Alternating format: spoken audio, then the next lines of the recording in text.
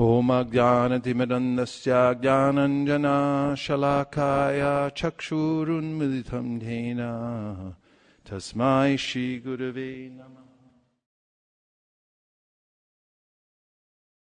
We're continuing our reading of Krishna, the Supreme Personality, here on Ekadashi, and we're picking up where we left off, chapter number 69.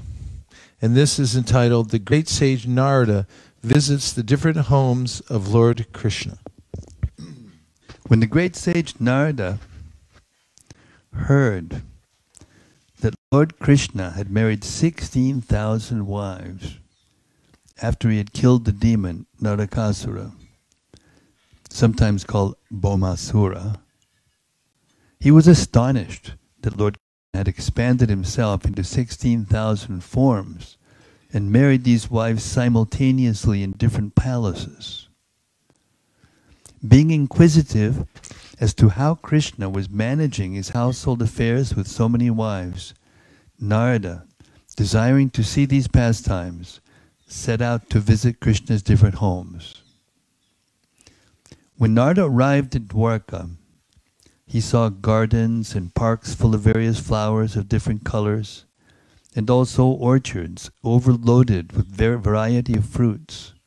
Beautiful birds were chirping, and peacocks crowed delightfully. There were ponds full of blue and red lotus flowers, and some of these ponds were filled with varieties of lilies. The lakes were full of nice swans and cranes, and the voices of these birds resounded everywhere.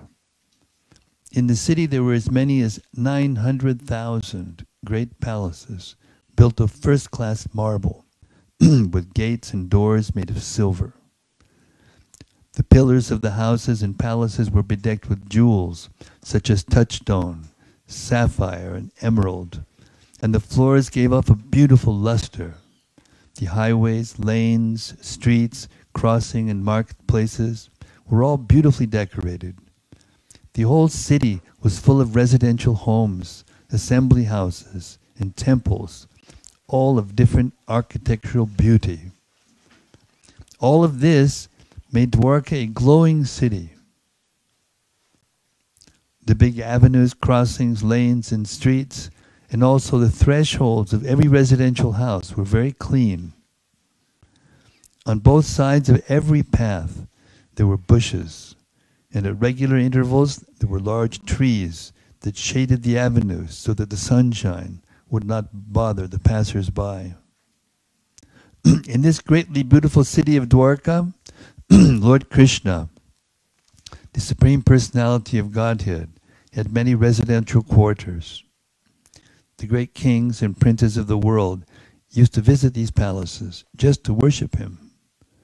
The architectural plans were made personally by Vishwakarma, the engineer of the demigods, and in the construction of the palaces, he exhibited all of his talents and ingenuity.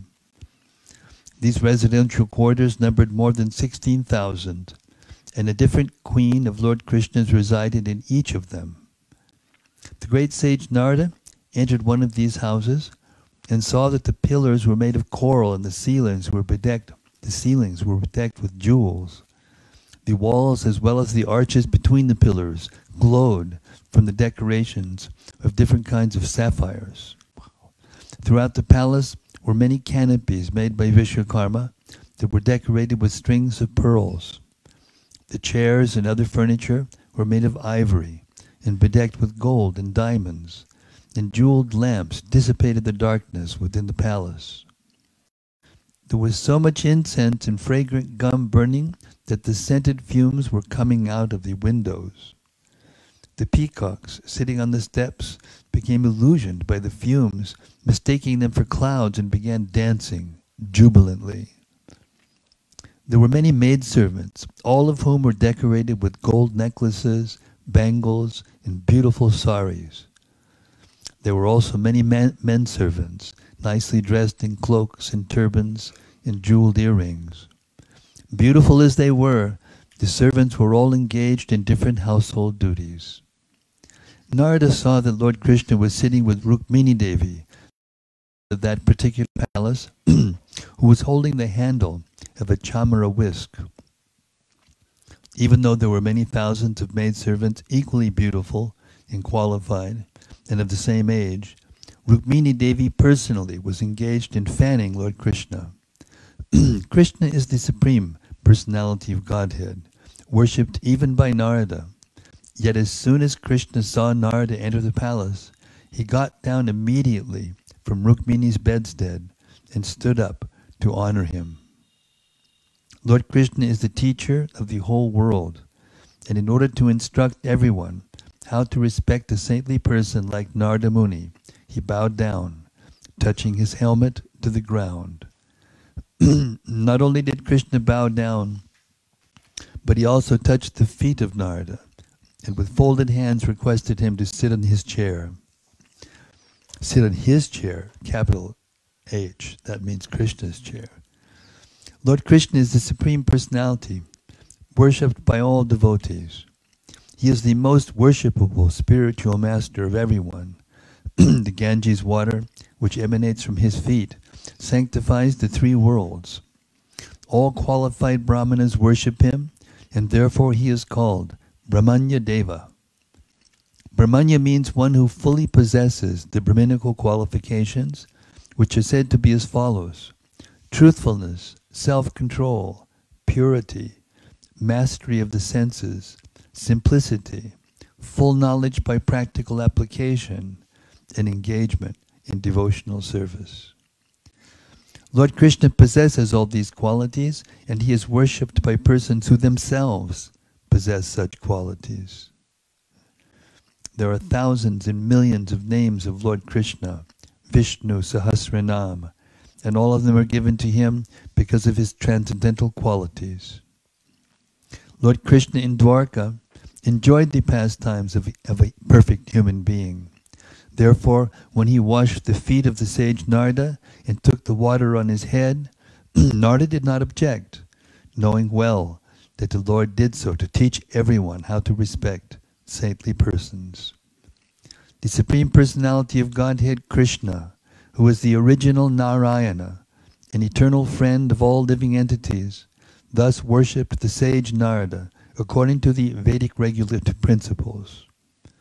Welcoming him with sweet nectarian words, he addressed Narada as Bhagavan, or one who was self-sufficient, possessing all knowledge, renunciation, strength, fame, beauty, and other similar opulences.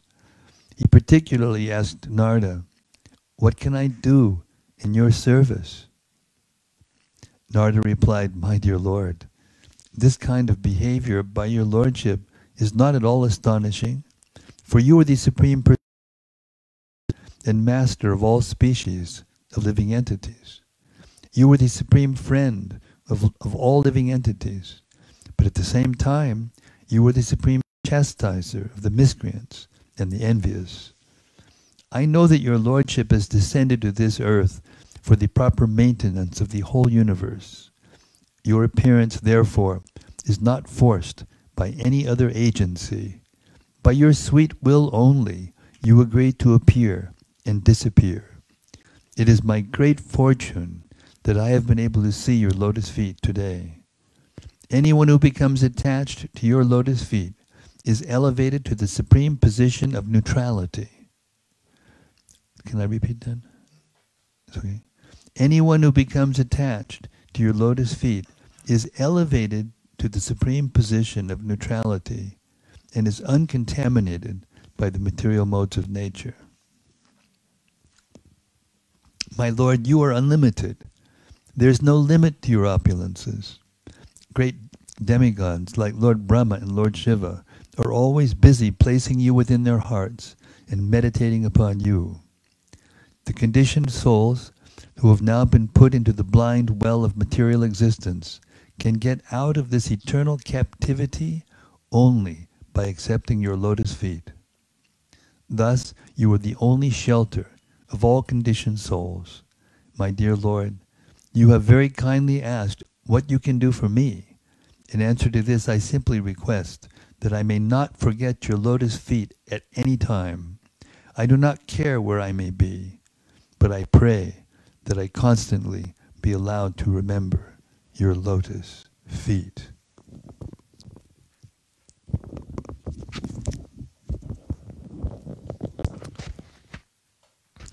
By asking this benediction from the Lord, the sage Narada showed the ideal prayer of all pure devotees. A pure devotee never asks for any kind of material or spiritual benediction from the Lord. His only prayer is that he may not forget the lotus feet of the Lord in any condition of life. A pure devotee does not care whether he is put into heaven or hell. He is satisfied anywhere, provided he can constantly remember the lotus feet of the Lord. Lord Chaitanya taught this same process of prayer in his Shikshashtaka, in which he clearly stated that all he wanted was devotional service, birth after birth. A pure devotee does not even want to stop the repetition of birth and death. To a pure devotee, it does not matter whether he has to take birth again in the various species of life. His only ambition is that he not forget the lotus feet of the Lord in any condition of life. After departing from the palace of Rukmini, Naradaji wanted to see further activities of Lord Krishna's internal potency, Yogamaya. Thus he entered the palace of another queen. There he saw Lord Krishna engaged in playing chess with his dear wife, Uddhava. The Lord immediately got up from his personal seat and invited Narada Muni to sit there. The Lord again worshipped him with as much paraphernalia for reception as he had used in the palace of Rukmini. After worshipping him properly, Lord Krishna acted as if he did not know what had happened in the palace of Rukmini. He therefore told Narada, "My dear sage, when your holiness comes here, you are full in yourself. Although we are householders and are always in need, you don't require anyone's help, for you are self-satisfied. Under the circumstances, what reception can we offer you, and what can we possibly give you? Yet since your holiness is a Brahmana, it is our duty to offer you something as far as possible. Therefore, I beg you to please order me. What can I do for you?" Naradaji knew everything about the pastimes of the Lord, so without further discussion, he simply left the palace silently, in great astonishment over the Lord's activities. He then entered another palace. This time Naradaji saw that Lord Krishna was engaged as an affectionate father petting his small children.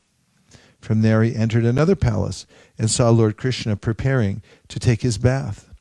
In this way, Saint Narada entered each and every one of the 16,000 residential palaces of the queens of Lord Krishna, and in each of them he found Krishna engaged in different ways. In one palace he found Krishna offering oblations to the sacrificial fire and performing the ritualistic ceremonies of the Vedas as enjoined for householders. In another palace he found Krishna performing the Pancha Yajna sacrifice, which is compulsory for a householder. This yajna is also known as Panchasuna. Knowingly or unknowingly, everyone, especially the householder, commits 5 kinds of sinful activities. When we receive water from a water pitcher, we kill many germs that are in it. Similarly, we use a grinding machine or eat food, we kill many germs. When sweeping a floor or igniting a fire, we kill many germs, and when we walk on the street, we kill many ants and other insects. Consciously or unconsciously, in all our different activities, we are killing. Therefore, it is incumbent upon every householder to perform the Panchasuna sacrifice to rid himself of the reactions to such sinful activities. In one palace, Narada found Lord Krishna feeding brahmanas after performing ritualistic yajnas. In another palace, Narada found Krishna silently chanting the Gayatri mantra, and in a third he found him practicing fighting with a sword and shield. In some places, Lord Krishna was found riding on horses, elephants, or chariots, and wandering hither and thither. Elsewhere, he was found lying down on his bedstead taking rest, and somewhere else he was found sitting in his chair, being praised by the prayers of his different devotees. In some of the palaces, he was found consulting with ministers like Uddhava on important matters of business. In one palace, he was found surrounded by many young society girls enjoying in a swimming pool. In another palace, he was found giving well-decorated cows in charity to the brahmanas. And in another palace, he was found hearing the narrations of the Puranas and of histories such as the Mahabharata, which are supplementary scriptures for disseminating Vedic knowledge to common people by narrating important instances in the history of the universe. Somewhere, Lord Krishna was found enjoying in the company of a particular wife by exchanging joking words with her. Somewhere else, he was found engaged with his wife in religious, ritualistic functions. Since it is necessary for householders to increase their financial assets for various expenditures, Krishna was found somewhere engaged in matters of economic development. He was found enjoying family life according to the regulative principles of the Shastras. In one place, he was found sitting in meditation. In one palace, he was found sitting in meditation as if concentrating his mind on the Supreme Personality of Godhead, who is beyond these material universes. Meditation, as recommended in authorized scripture, is meant for concentrating one's mind on the Supreme Personality of Godhead, Vishnu. Lord Krishna is himself the original Vishnu, but because he played the part of a human being, he taught us definitely by his personal behavior what is meant by meditation. Somewhere Lord Krishna was found satisfying elderly superiors by supplying them things. Somewhere else, Naradaji found that Lord Krishna was engaged in discussing topics of fighting, and somewhere else in making peace with enemies. Somewhere, Lord Krishna was found discussing the ultimate auspicious activity for the entire human society with his elder brother, Lord Balaram. Narada saw Lord Krishna engaged in getting his sons and daughters married with suitable brides and bridegrooms in due course of time, and the marriage ceremonies were being performed with great pomp. In one palace, the Lord was found bidding farewell to his daughters, and in another, he was found receiving a daughter-in-law. People throughout the whole city were astonished to see such pomp and ceremonies.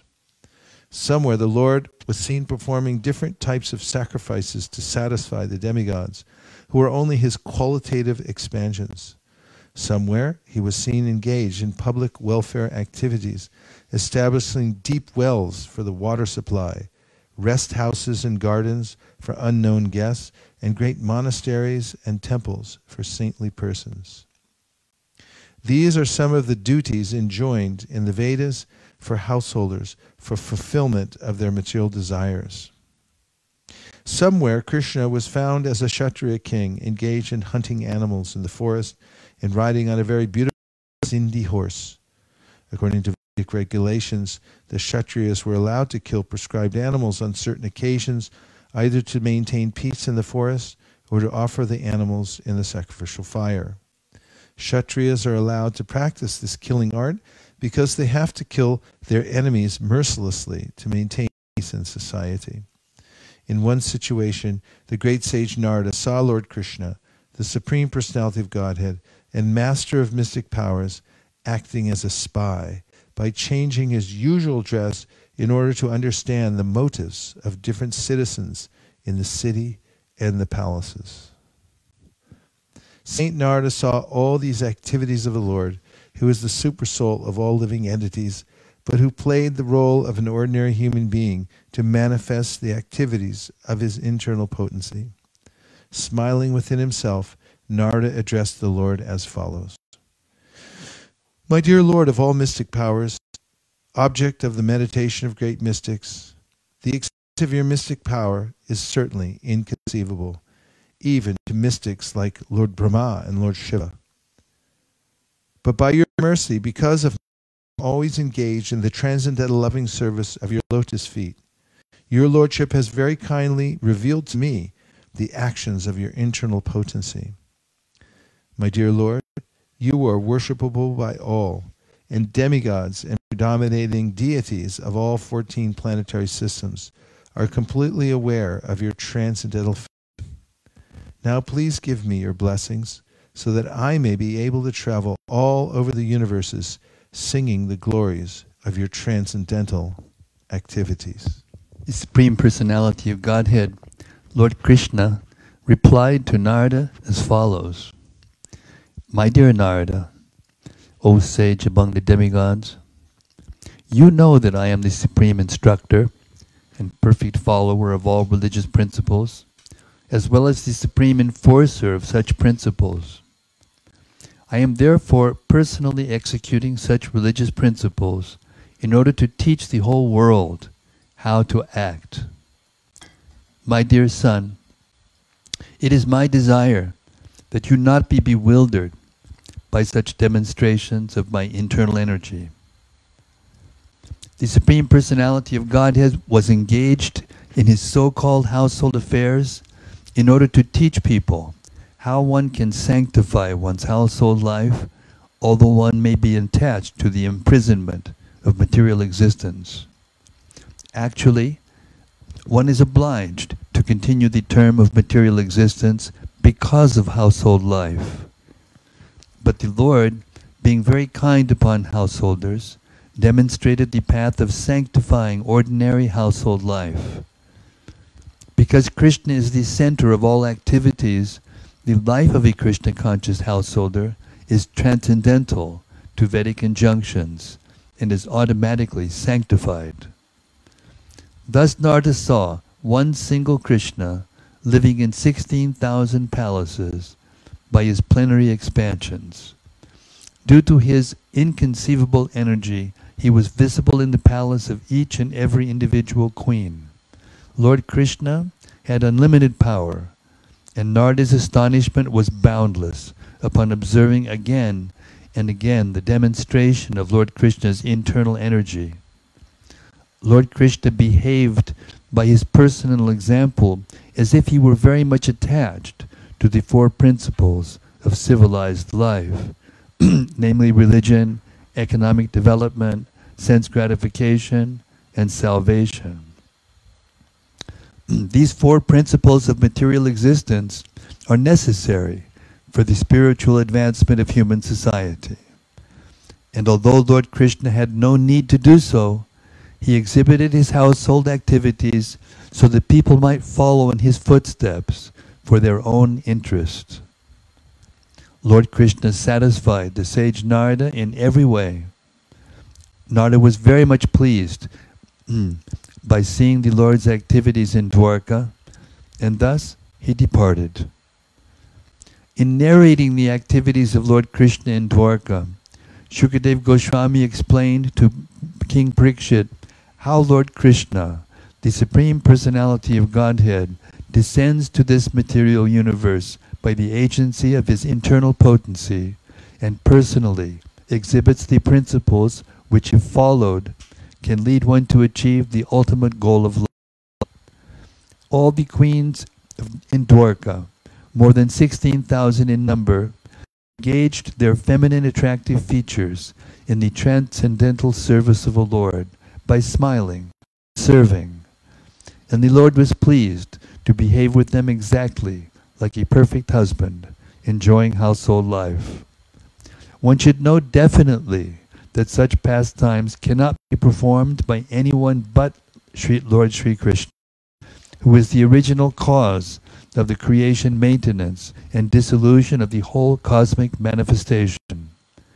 Anyone who attentively hears the narrations of the Lord's pastimes at Dwarka, or supports a preacher of the Krishna consciousness movement, will certainly find it very easy to traverse the path of liberation and taste the nectar of the lotus feet of Lord Krishna. Do you want to hear that one again? Okay. Anyone who attentively hears the narrations of the Lord's pastimes in Dwarka or supports a preacher of the Krishna consciousness movement will certainly find it very easy to traverse the path of liberation. It's the nectar of the lotus feet of Lord Krishna. And thus he will be engaged in Lord Krishna's devotional service. Thus Bhaktivedanta purport of the 69th chapter of Krishna, sage Narada visits the different homes of Lord Krishna.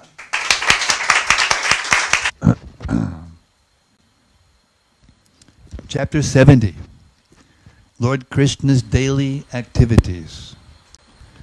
From the Vedic mantras, we learn that the Supreme Personality of Godhead has nothing to do.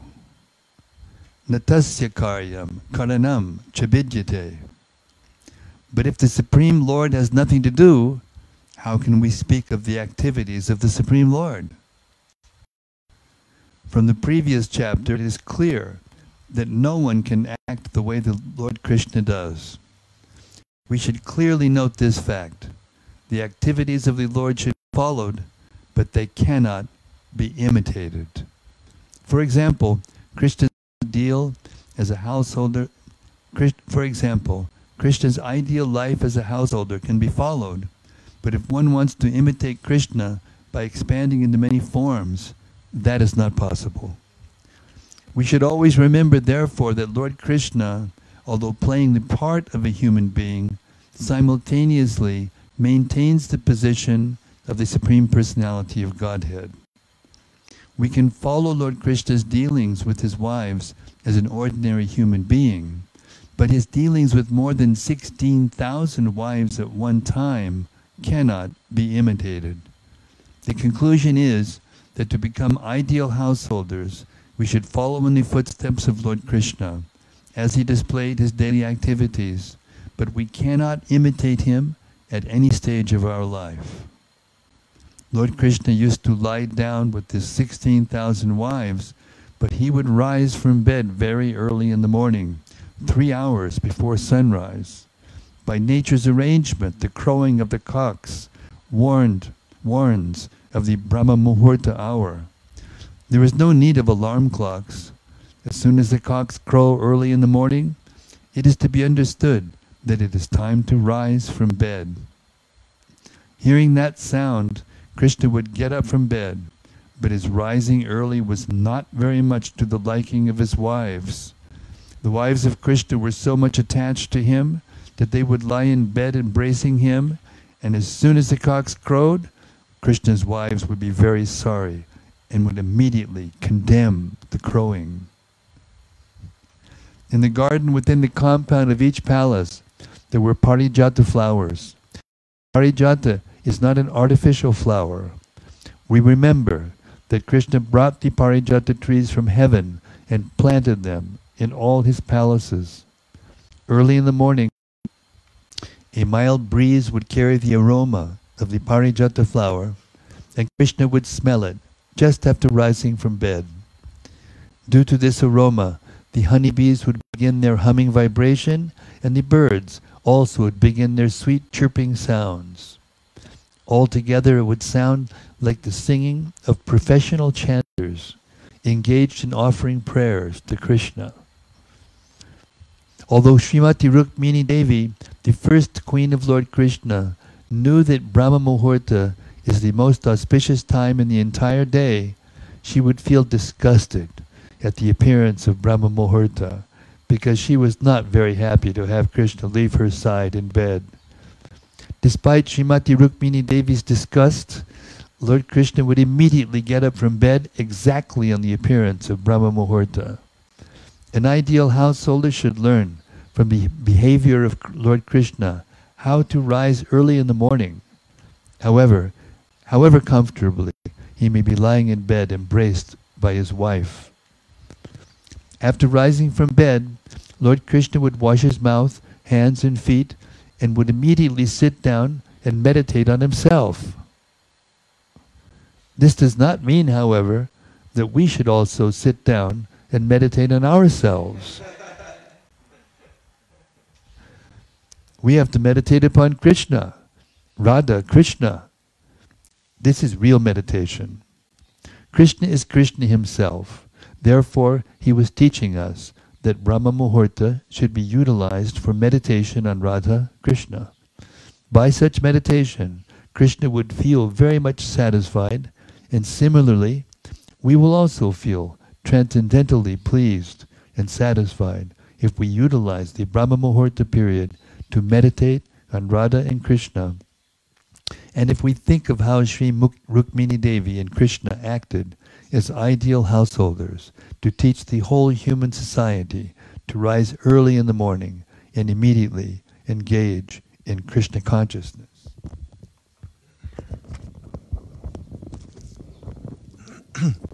There is no difference between meditating on the eternal forms of Radha, Krishna, and chanting the Mahamantra, Hare Krishna. As for Krishna's meditation, he had no alternative but to meditate on himself. The object of meditation is Brahman, Paramatma, or the Supreme Personality of Godhead. But Krishna himself is all three. He is the Supreme Personality of Godhead, Bhagavan. The localized Paramatma is his plenary partial expansion, and the all-pervading Brahman effulgence is the personal rays of his transcendental body. Therefore, Krishna is always one, and for him there is no differentiation. That is the difference between an ordinary living being and Krishna. For an ordinary living being, there are many distinctions. An ordinary living being is different from his body, and he is different from other species of living entities. A human being is different from other human beings and different from the animals. Even in his own body, there are different bodily limbs. We have our hands, our legs, but our hands and legs, but our hands are different from our legs. The hand cannot act like the leg, nor can the leg act like the hand. The ears can hear, but the eyes cannot. And the eyes can see, but the ears cannot. All these differences are technically called Swajatiya Vijayatiya. The bodily limitation whereby one part of the body cannot act as another part is totally absent from the Supreme Personality of Godhead. There is no difference between his body and himself.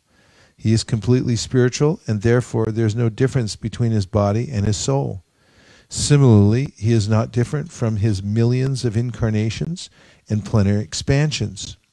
Baladev is the first expansion of Krishna, and from Baladev expand Sankarsana, Vasudeva, Pradyumna, and Aniruddha. From Sankarsana there is an expansion of Narayan, and from Narayan there is a second quadruple expansion of Sankarsana, Vasudeva, Pradyumna, and Aniruddha.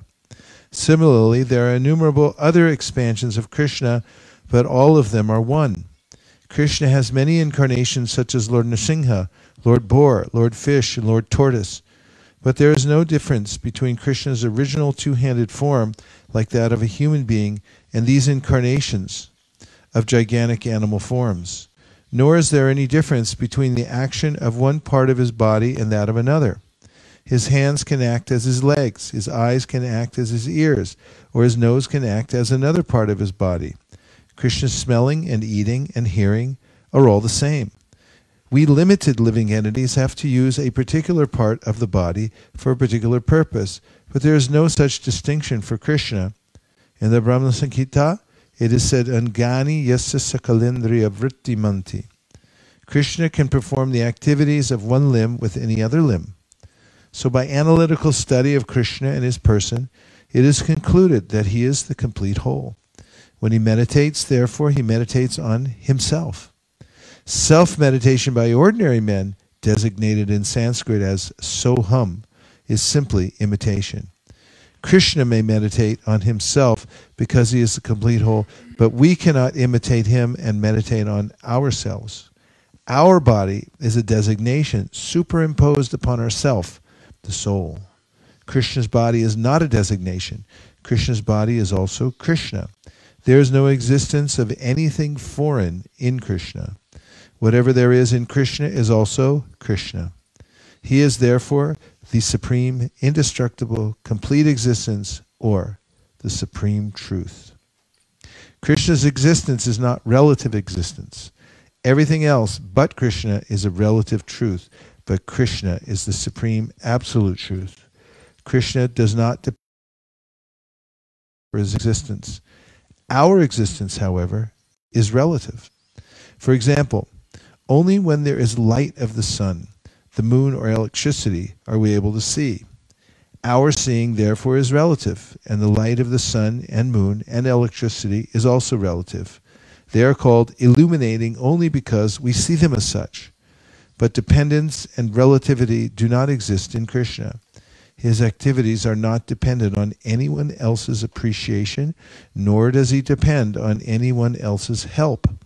He is beyond the existence of limited time and space, and because he is transcendental to time and space, he cannot be covered by the illusion of Maya, whose activities are limited. In the Vedic literature, we find that the Supreme Personality of Godhead has multi-potencies. Since all such potencies are emanations from him, there's no him and his potencies. Certain philosophers say, however, that when Krishna comes, he accepts a material body. But even if it is accepted that when he comes to the material world, he accepts a material body, it should be concluded also that because the material energy is not different from him, this body does not act materially. In the Bhagavad Gita, it is said, therefore, that he appears by his own internal potency, Atma Maya. Krishna is called the Supreme Brahman because he is the cause of creation, the cause of maintenance, and the cause of dissolution. Lord Brahma, Lord Vishnu, and Lord Shiva are expansions of these material qualities. All these material qualities can act upon the conditioned souls, but there is no such action and reaction upon Krishna because these qualities are all simultaneously one with and different from him. Krishna himself is simply Satchidananda Vigraha, the eternal form of bliss and knowledge, and because of his inconceivable greatness, he is called the Supreme Brahman. His meditation on Brahman, or Paramatma, or Bhagavan, is himself only, and not on anything else beyond himself. This meditation cannot be imitated by the ordinary living entity. After his meditation, the Lord would regularly bathe early in the morning with clear, sanctified water. Then he would change into fresh clothing, cover himself with a wrapper, and engage in his daily religious functions. Out of his many religious duties, the first was to offer oblations into the sacrificial fire and silently chant the Gayatri Mantra. Lord Krishna, as the ideal householder, executed all the religious functions of a householder without deviation. When the sunrise became visible, the Lord would offer specific prayers to the sun god. The sun god and other demigods mentioned in the Vedic scriptures are described as different limbs of the body of Lord Krishna, and it is the duty of the householder to offer respects to the demigods and great sages, as well as the forefathers. As it is said in the Bhagavad Gita, the Lord has no specific duty to perform in this world, and yet he acts just like an ordinary man living an ideal life within this material world. In accordance with the Vedic ritualistic principles, the Lord would offer respects to the demigods. The regulative principle by which the demigods and forefathers are worshipped is called tarpana, which means pleasing. One's forefathers may have to take a body on another planet. By performance of this tarpana system, they become very happy wherever they may be. It is the duty of the householder to make his family members happy, and by following this tarpana system, he can make his forefathers happy also. As the perfect exemplary householder, Lord Krishna followed this tarpana system and offered respectful obeisances to the elderly, superior members of his family. His next duty was to give cows in charity to the brahmanas. Every day, Lord Krishna used to give many groups of 13,084 cows. Each of the cows was decorated with a silken cover and pearl necklace.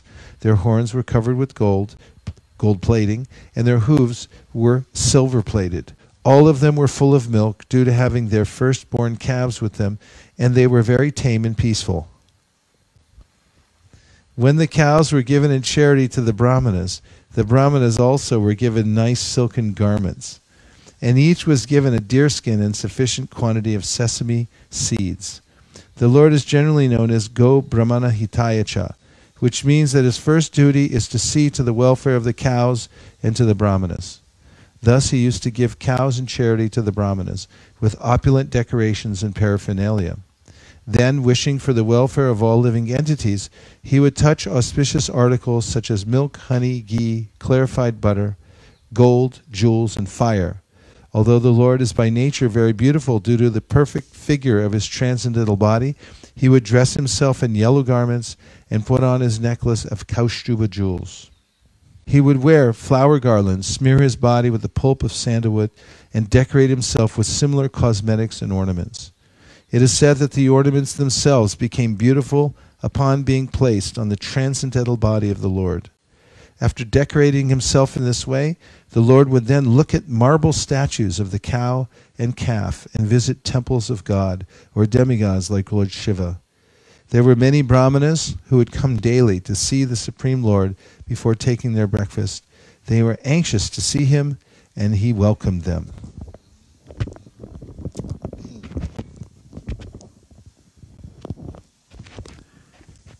His next duty was to please all kinds of men belonging to the different castes, both in the city and within the palace compound.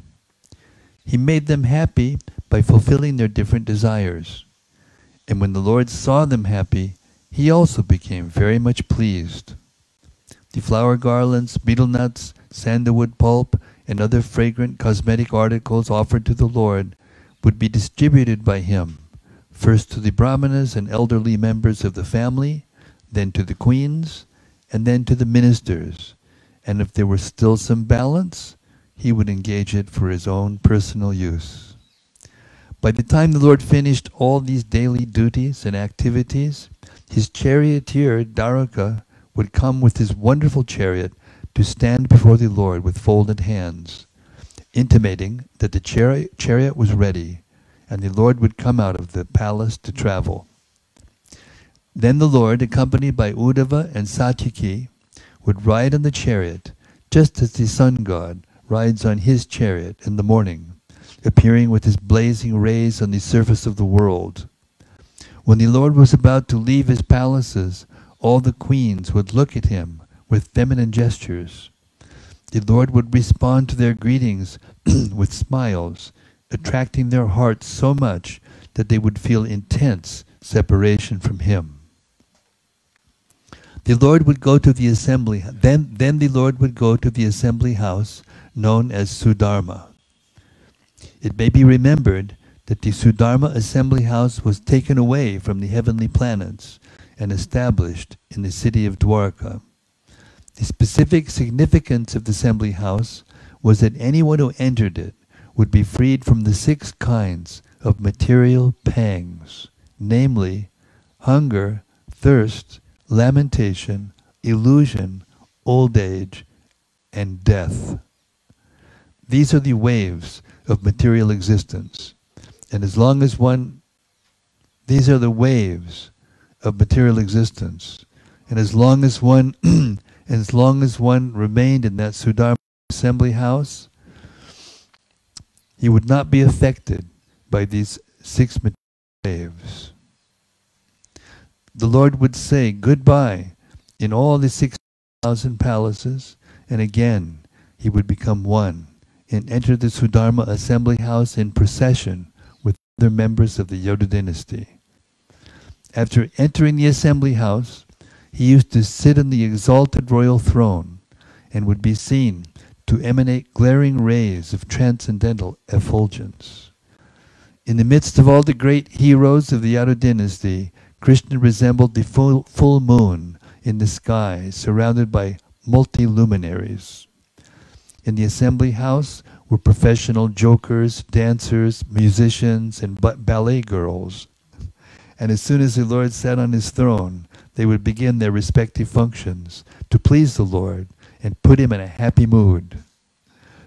First of all, the jokers would talk in such a way that the Lord and his associates would enjoy their humor, which would refresh the morning mood.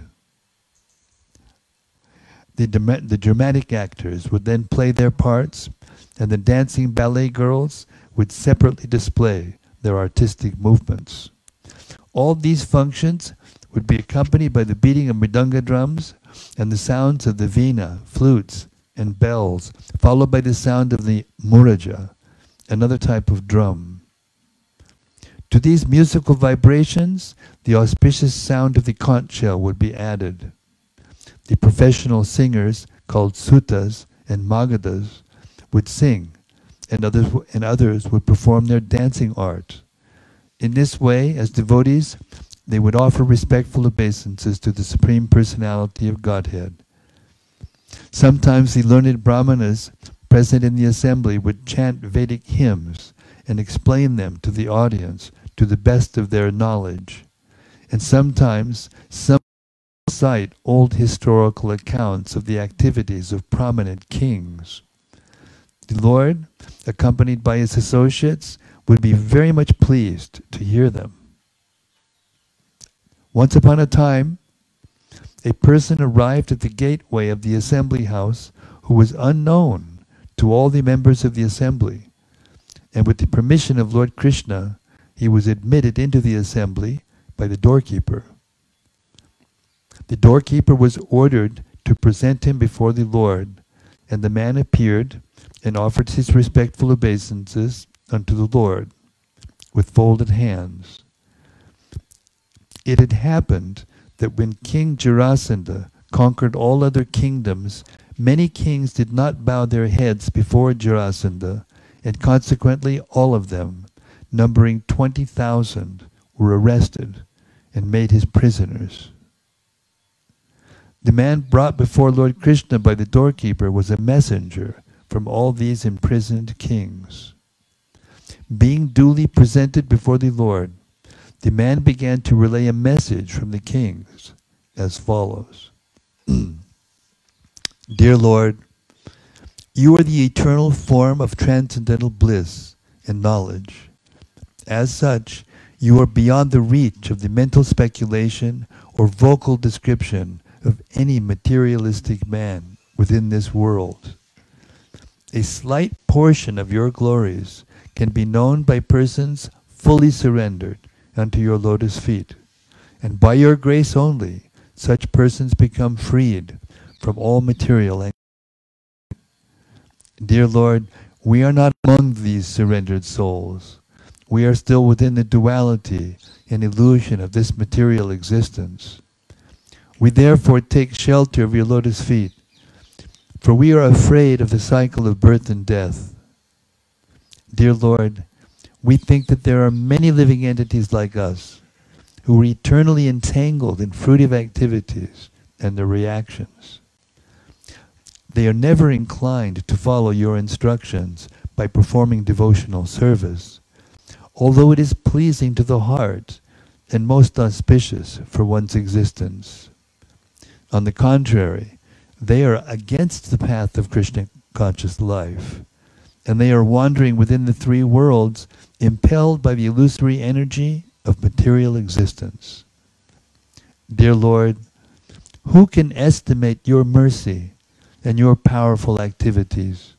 You are present always as the insurmountable force of eternal time, baffling the indefatigable desires of the materialists, who are thus repeatedly confused and frustrated.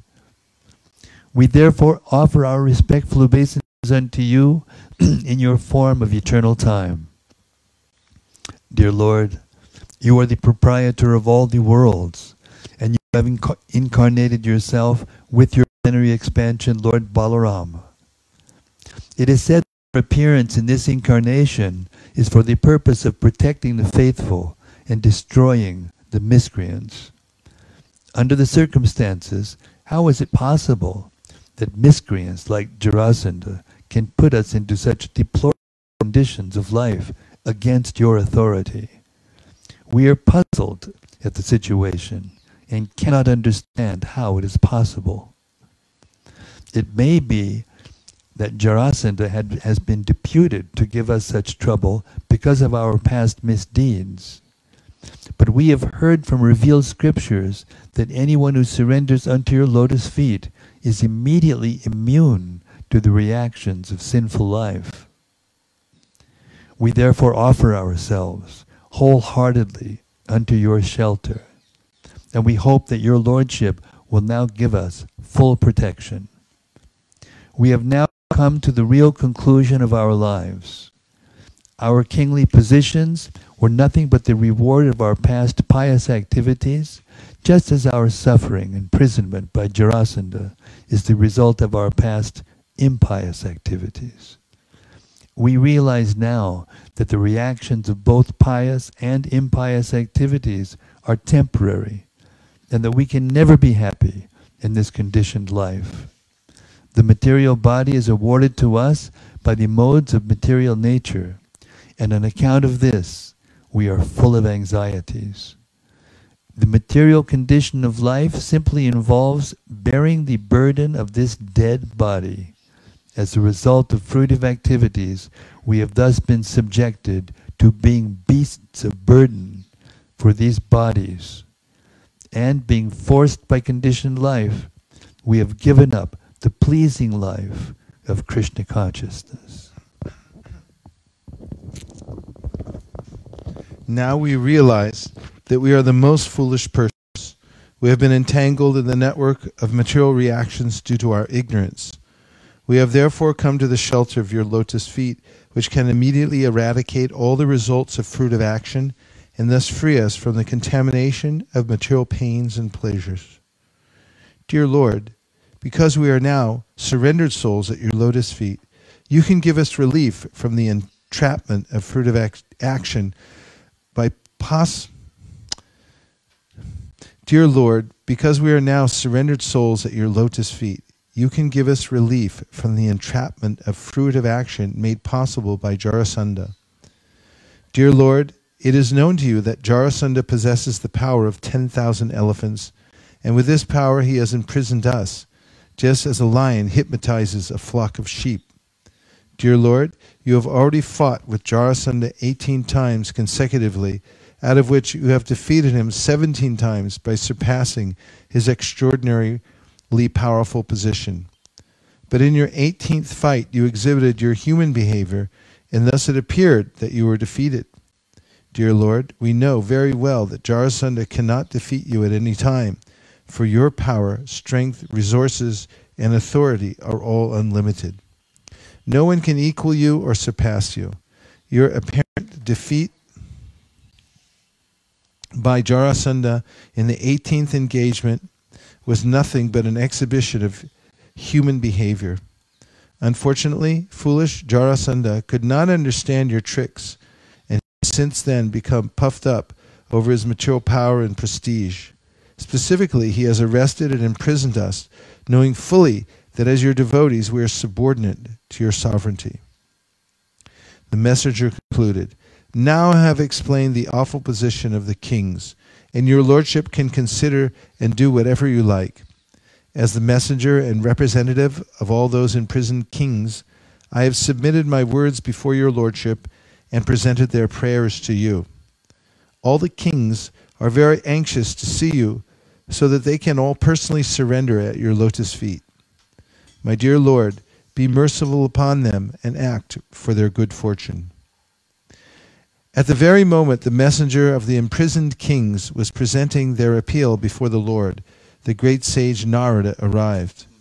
Because he was a great saint, his hair was dazzling like gold, and when he entered the assembly house, it appeared that the sun god was personally present in the midst of the assembly. Lord Krishna is the worshipable master of even Lord Brahma and Lord Shiva, yet as soon as he saw that the sage Narada had arrived, he immediately stood up with his ministers and secretaries to receive the great sage and offer his respectful obeisances by bowing his head. The great sage Narada took a comfortable seat, and Lord Krishna worshipped him with all paraphernalia as required for the regular reception of a saintly person. While trying to satisfy Naradaji, Lord Krishna spoke the following words in his sweet and natural voice. My dear great sage among the demigods, I think that now everything is well within the three worlds. You are perfectly eligible to travel everywhere in space in the upper, middle, and lower planetary systems of this universe. Fortunately, when we meet you, we can very easily take information from your holiness and of all the news of the three worlds, for within this cosmic manifestation of the Supreme Lord, there is nothing concealed from your knowledge. You know everything, and so I wish to question you. Are the Pandavas doing well? And what is the present plan of King Yudhishthira? Will you kindly let me know what they want to do at present? The great sage Narada spoke as follows. My dear Lord, you have spoken about the cosmic manifestation created by the Supreme Lord, but I know that you are the all-pervading creator. Your energies are so extensive and inconceivable that even powerful personalities like Brahma, the Lord of this particular universe, cannot measure your inconceivable power. My dear Lord, you are present as the Supersoul in everyone's heart by your inconceivable potency, exactly like the fire which is present in everyone, but which no one can see directly. In conditioned life, all living entities are within the jurisdiction of the three modes of material nature. As such, they are unable to see your presence everywhere with their material eyes. By your grace, however, I have seen many times the action of your inconceivable potency, and therefore, when you ask me for the news of the Pandavas, which is not at all unknown to you, I am not surprised at your inquiry. My dear Lord, by your inconceivable potencies, you create this cosmic manifestation, maintain it, and again dissolve it. Only by dint of your inconceivable potency does this material world, although a shadow representation of the spiritual world, appear to be factual. No one can understand what you plan to do in the future. Your transcendental position is always inconceivable to everyone. As far as I am concerned, I can simply offer my respectful obeisances unto you again and again. In the bodily concept of existence, everyone is driven by material desires, and thus everyone develops new material bodies, one after another, in the cycle of birth and death. Being absorbed in such a concept of existence, one does not know how to get out of this encagement of the material body. By your causeless mercy, my Lord, you descend to exhibit your various transcendental pastimes, which are illuminating and full of glory. Therefore, I have no alternative but to offer my respectful obeisances unto you. My dear Lord, you are the supreme Parabrahman, and your pastimes as an ordinary human are another tactical resource, exactly like a play on the stage in which the actor plays parts different from his own identity. Because the Pandavas are your cousins, you have inquired about them in the role of their well-wisher, and therefore I shall let you know about their intentions. Now please hear me. First, I may inform you that King Yudhishthira has all material opulences which are possible to achieve in the highest planetary system, Brahmaloka. He has no material opulence for which to aspire, and yet he wants to perform the Rajasuya sacrifice only to get your association and please you. King Yudhishthira is so opulent that he has attained all the opulences of Brahmaloka, even on this earthly planet. He is fully satisfied, and he does not need anything more. He is full in everything, but now he wants to worship you to achieve your causeless mercy, and I beg to request you to fulfill his desires. My dear Lord, in these great sacrificial performances by King Yudhishthira, there will be an assembly of all the demigods and all the famous kings of the world. My dear Lord, you are the Supreme Brahman, the personality of Godhead. One who engages himself in your devotional service by the prescribed methods of hearing, chanting, and remembering certainly becomes purified from the contamination of the modes of material nature, and what to speak of those who have the opportunity to see you and touch you directly. My dear Lord, you are the symbol of everything auspicious. Your transcendental name and fame have spread all over the universe, including the higher, middle, and lower planetary systems. The transcendental water which washes your lotus feet is known in the higher planetary system as Mandakini, in the lower planetary system as Bhogavati, and in this earthly planetary system as the Ganges. This sacred transcendental water flows throughout the entire universe, purifying wherever it flows. Just before the great sage Narada arrived in the Sudharma assembly house of Dwarka, Lord Krishna and his ministers and secretaries had been considering how to attack the kingdom of Jarasandha. Because they were seriously considering this subject, Narada's proposal that Lord Krishna go to Hastinapur for Maharaj Yudhishthira's great Rajasuya sacrifice did not much appeal to them. Lord Krishna could understand the intentions of his associates because he is the ruler of even Lord Brahma. Therefore, in order to pacify them, he smilingly said to Uddhava, "My dear Uddhava, you are always my well-wishing, confidential friend. I therefore wish to see everything through you because I believe that your counsel is always right. I believe that you understand the whole situation perfectly. Therefore, I'm asking your opinion. What should I do? I have faith in you, and therefore I shall do whatever you advise." It was known to Uddhava that although Lord Krishna was acting like an ordinary man, he knew everything, past, present, and future. However, because the Lord wanted to consult him, Uddhava, in order to render service to the Lord, began to speak. Thus ends the Bhaktivedanta purport of the 17th chapter of Krishna, Lord Krishna's daily activities. All right, chapter 71. Lord Krishna.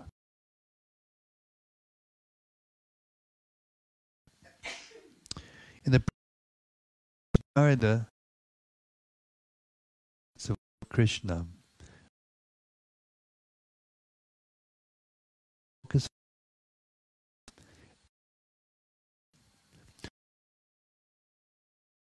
The great sage Narada Muni has requested you to go to Hastinapur to satisfy King Yudhishthira, your cousin, who is making arrangements to perform the great sacrifice known as Rajasuya. I think therefore that your lordship should immediately go there to help the king in this great venture. However, although to accept the invitation offered by the great sage Narada as primary is quite appropriate, at the same time, my lord, it is your duty to give protection to the surrendered souls. Both purposes can be served if we understand the whole situation. Unless we are victorious over all the kings, no one can perform this Rajasuya sacrifice. In other words, it is to be understood that King Yudhishthira cannot perform this great sacrifice without gaining victory over the belligerent king Jarasandha.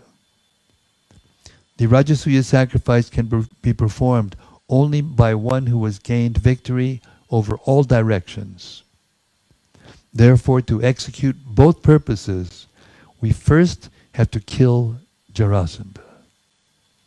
I think that if we can somehow or other gain victory over Jarasandha, all our purposes will automatically be served. The imprisoned kings will be released, and with great pleasure we shall enjoy the spread of your transcendental fame by having saved the innocent kings whom Jarasandha has imprisoned. But King Jarasandha is not an ordinary man. He has proved a stumbling block even to great warriors because his bodily strength is equal to the strength of 10,000 elephants. If there is anyone who can conquer this king, he is none other than Bhimasena, because he also possesses the strength of 10,000 elephants. The best thing would be for Bhimasena to fight alone with him. Then there would be no unnecessary killing of many soldiers. In fact, Jarasandha will be very difficult to conquer when he stands with his Akshohini divisions of soldiers. We may therefore adopt a policy more favorable to the situation. We know that King Jarasandha is very much devoted to the Brahmanas and very charitably disposed toward them. He never refuses any request from a Brahmana.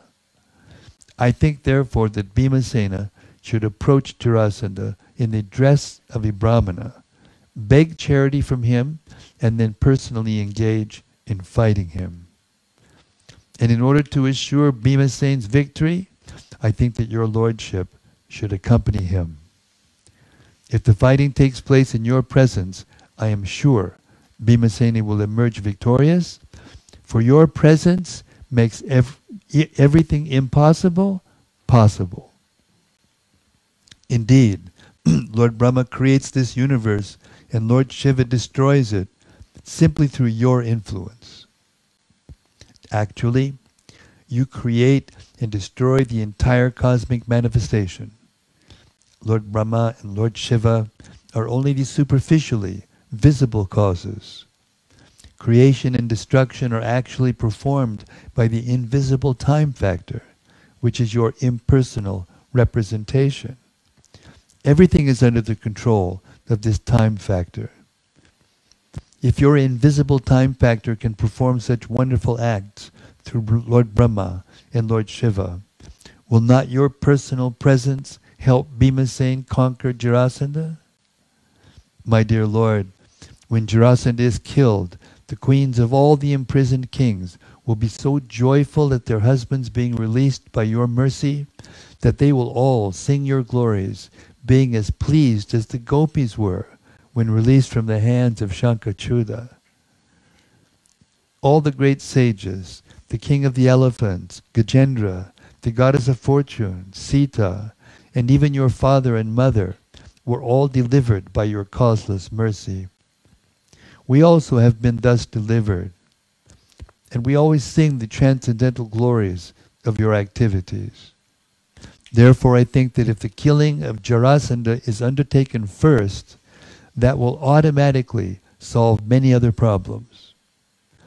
As for the Rajasuya sacrifice arranged in Hastinapur, it will be held either because of the pious activities of the imprisoned kings or the impious activities of Jarasandha.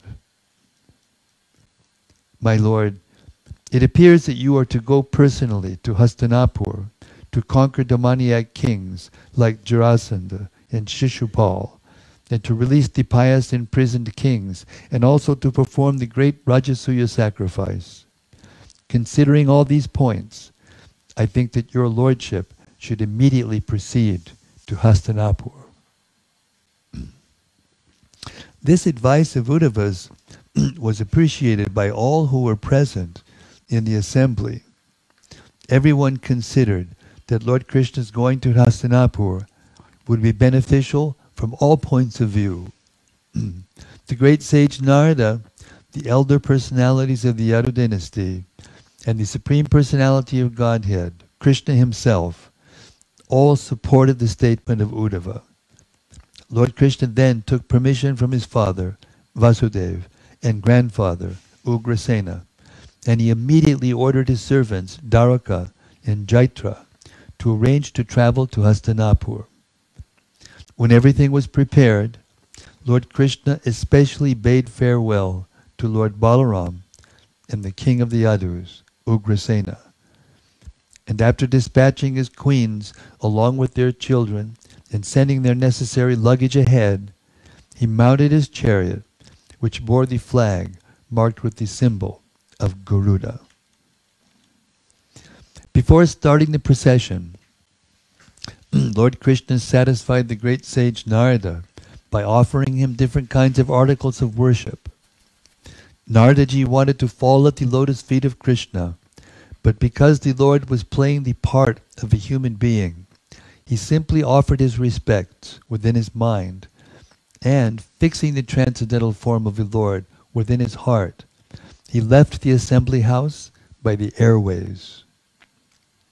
Usually the sage Narada does not walk on the surface of the globe, but travels in outer space. After the departure of Narada, Lord Krishna addressed the messenger who had come from the imprisoned kings and told him that they should not be worried, for he would very soon arrange to kill the king of Magadha, Jarasandha. Thus he wished good fortune to all the imprisoned kings and the messenger. After receiving this assurance from Lord Krishna, the messenger returned to the imprisoned kings and informed them of the happy news of the Lord's forthcoming visit. All the kings were joyful at the news and began to wait very anxiously for the Lord's arrival. The chariot of Lord Krishna started for Hastinapur, accompanied by many other chariots, along with elephants, cavalry, infantry, and similar royal paraphernalia. Bugles, drums, trumpets, conch shells, and horns all produced a loud, auspicious sound which vibrated in all directions. The 16,000 queens, headed by the goddess of fortune, Rukmini Devi, the ideal wife of Lord Krishna, and accompanied by their respective sons, all followed behind Lord Krishna. They were dressed in costly garments, decorated with ornaments, and their bodies were smeared with sandalwood pulp and garlanded with fragrant flowers.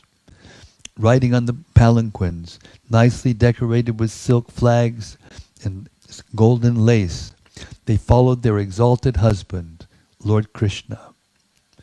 The infantry soldiers carried shields, swords, and lances in their hands and acted as royal bodyguards to the queens. In the rear of the procession were the wives and children of all the other followers, and there were many society girls who were also following. Many beasts of burdens, like bulls, buffalo, mules, and asses, carried the camps, bedding, and carpets, and the women who followed were seated in separate palanquins on the backs of camels. This panoramic procession was accompanied by the shouts of the people and was full with the display of different colored flags, umbrellas, and whisks, and different varieties of weapons, dress, ornaments, helmets, and armaments. Shining in the sunlight, the procession appeared like an ocean with high waves and sharks.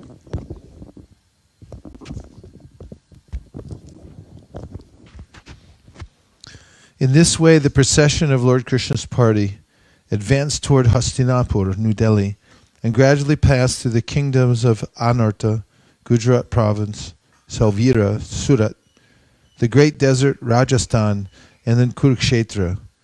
Between those kingdoms were many mountains, rivers, towns, villages, pasturing grounds, and mining fields. The procession passed through all these places in its advance.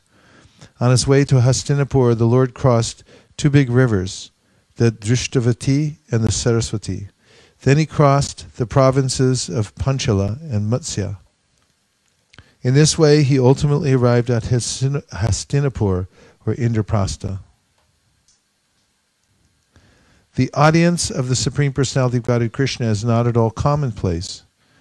Therefore, when King Yudhishthira heard that Lord Krishna had arrived in his capital city, Hastinapur, he became so joyful that all his bodily hairs stood on end in great ecstasy, and he immediately came out of the city to properly receive the Lord. He ordered the musical vibration of different instruments and songs, and the learned brahmanas of the city began to chant the hymns of the Vedas very loudly. Lord Krishna is known as Rishikesh, the master of the senses, and King Yudhishthira went forward to receive him exactly as the senses meet the consciousness of life. King Yudhishthira was the elder cousin of Krishna. Naturally, he had great affection for the Lord, and as soon as he saw him, his heart became filled with great love and affection. He had not seen the Lord for many days, and therefore he thought himself most fortunate to see the Lord present before him. The king therefore embraced Lord Krishna again and again in great affection. The eternal form of Lord Krishna is the everlasting residence of the goddess of fortune. As soon as King Yudhishthira embraced him, he became free from all the contamination of material existence. He immediately felt transcendental bliss and merged of happiness. There were tears in his eyes, and his body shook in ecstasy. He completely forgot that he was living in this material world. After this, Bhimasena, the second brother of the Pandavas, smiled and embraced Lord Krishna, thinking of him as his own maternal cousin, and thus he also merged in great ecstasy. Bhimasena was so filled with ecstasy that for the time being he forgot his material existence. Then Lord Sri Krishna himself embraced the other three Pandavas, Arjuna, Nakula, and Sahadeva. The eyes of all three brothers were inundated with tears, and Arjuna embraced Krishna again and again because they were intimate friends. The two younger Pandava brothers, after being embraced by Lord Krishna, fell down at his lotus feet to offer their respects. Lord Krishna thereafter offered his obeisances to the brahmanas present, as well as to the elder members of the Kuru dynasty like Bhishma, Drona, and Dhritarashtra. There were many kings of different provinces such as Kuru, Srinjaya, and Kekai, and Lord Krishna duly reciprocated greetings and respects with them. The professional reciters like the Suttas, Magadhas, and Vandis, accompanied by the Brahmanas, offered their respectful prayers to the Lord. Performing artists like the Gandharvas, as well as the royal jokers, began to play their Pandava drums, conch shells, kettle drums, veenas, mridangas, and bugles, and they exhibited their dancing art to please the Lord. Thus, the all-famous Supreme Personality of Godhead, Lord Krishna, entered the great city of Hastinapur, which was opulent in every respect. While Lord Krishna was entering the city, all the people talked amongst themselves about the glories of the Lord, praising his transcendental name, qualities, form, and so on. The roads, streets, and lanes of Hastinapur were all sprinkled with fragrant water through the trunks of intoxicated elephants. In different places of the city, there were colorful festoons and flags decorating the houses and streets. At important crossroads, there were gates with golden decorations, and at the two sides of the gates, there were golden water jugs. These beautiful decorations glorified the opulence of the city. Participating in this great ceremony, all the citizens gathered here and there, dressed in colorful new clothing and decorated with ornaments, flower garlands, and fragrant scents. The houses were all illuminated by hundreds and thousands of lamps placed in different corners of the cornices, walls, columns, bases, and architraves. And far away from the rays of the lamps appeared to be celebrating the festival of Diwali, a particular festival observed on the New Year's Day of the Hindu calendar.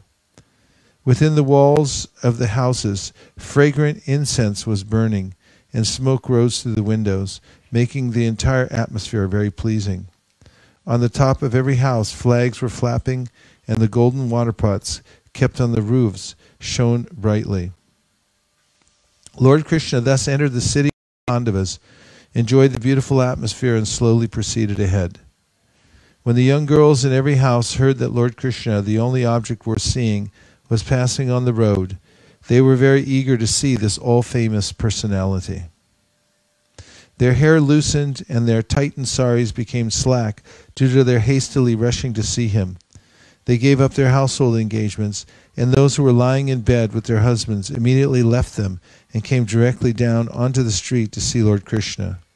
The procession of elephants, horses, chariots, and infantry was very crowded. Some of the girls, being unable to see properly in the crowd, got up on the roofs of the houses. Pleased to see Lord Sri Krishna passing with his thousands of queens, they showered flowers on the procession, embraced Lord Krishna within their minds, and gave him a hearty reception. When they saw him in the midst of his many queens, like the full moon situated amidst many luminaries, they began to talk amongst themselves. One girl said to another, "My dear friend, it is very difficult to guess what kind of pious activities these queens have performed, for they are always enjoying the smiling face and loving glances of Krishna." While Lord Krishna was thus passing on the road, at intervals some of the citizens, who were all rich, respectable, and freed from sinful activities, presented auspicious articles to the Lord, just to offer him a reception to the city. Thus they worshipped him as humble servitors.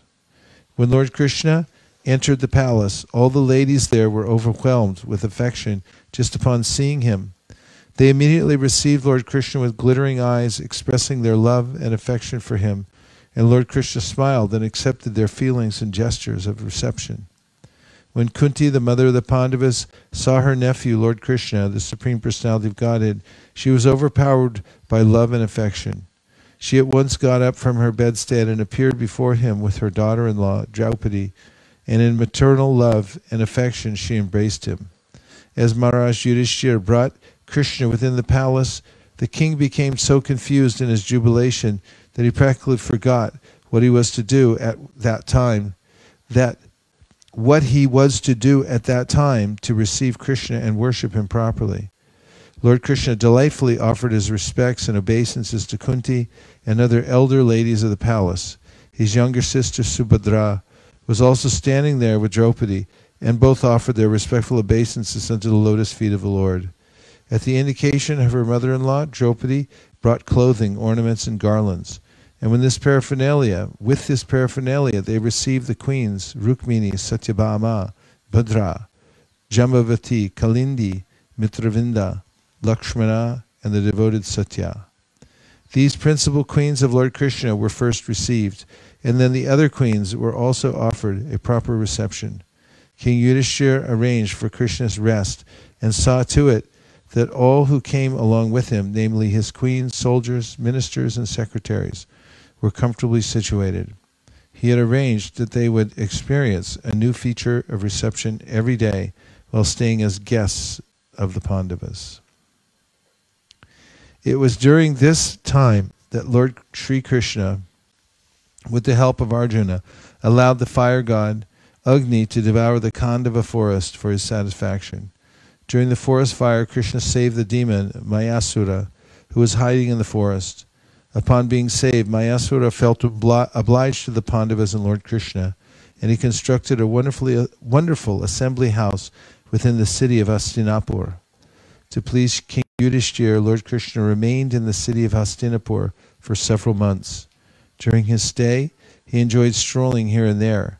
He used to drive on chariots with Arjuna, and many warriors and soldiers used to follow them.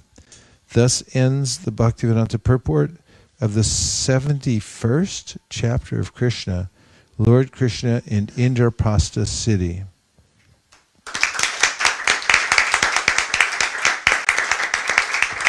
As far as I think, this was the only time when Krishna traveled with all his 16,000 endless procession and their sons. Must have been like millions, yeah. Yeah, that's nice imagery. And a second point was when Krishna was talking to Rukmini. He said that the Yadus are not to take the throne because they were cursed in the past. And I don't know whether you know the history, what was the curse and how it came about that the Yadus are not to take the throne. Definitely there's a story about this. It's in the Bhagavatam.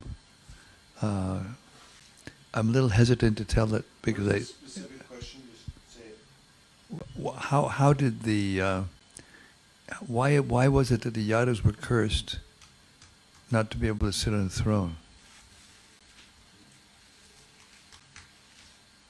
There's definitely a story in the Bhagavatam about this.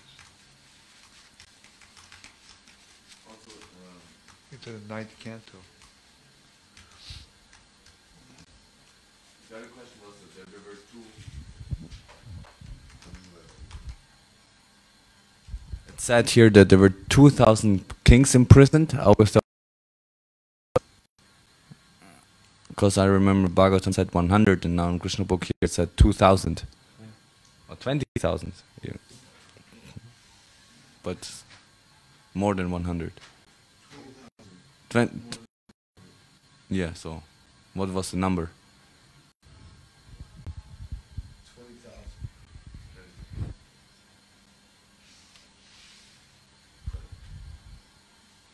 Other reflections?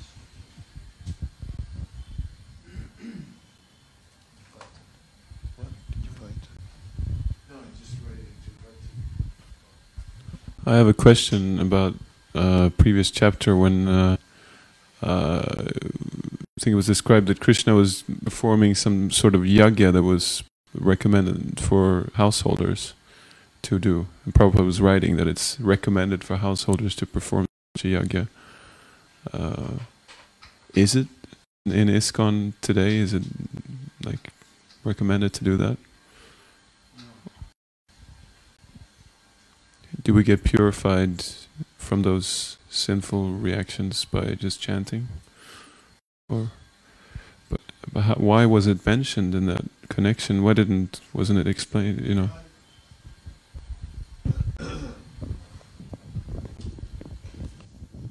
In this context, he was specifically, that is, this particular section was showing the detailed activities of a person who is adhering to a Vedic way of life. And it was representative of the way that a person would stay close to the particular, rituals that were recommended. But they're not recommended. In fact, Prabhupada specifically says in other places that the Pancha Yagya is not necessary at this time because of the way, as if you're chanting Hare Krishna and you're a devotee, then you're already doing that, covering that specific kind of yagya.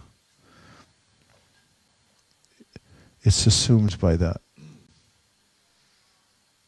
It's like Krishna. It's like the form of Krishna. All the incarnations are within the form of Krishna. And Krishna is the source of everything, including the demigods. So when you worship Krishna properly, then you get the result of all those worships or all those sacrifices. So like that, the Maha mantra, contains all the mantras and all the rituals and everything.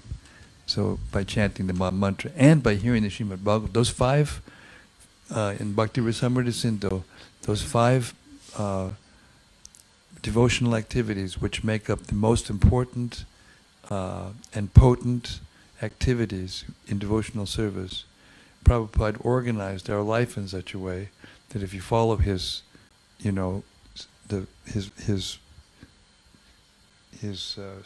instructions, then automatically you get everything. Automatically.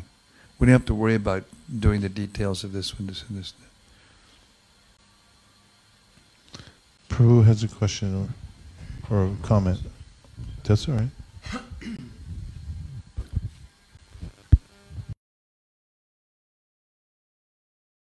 Reflection when Yudhishthira Maharaj received Krishna and his queens, and he makes sure that every day everybody experiences new flavor of reception.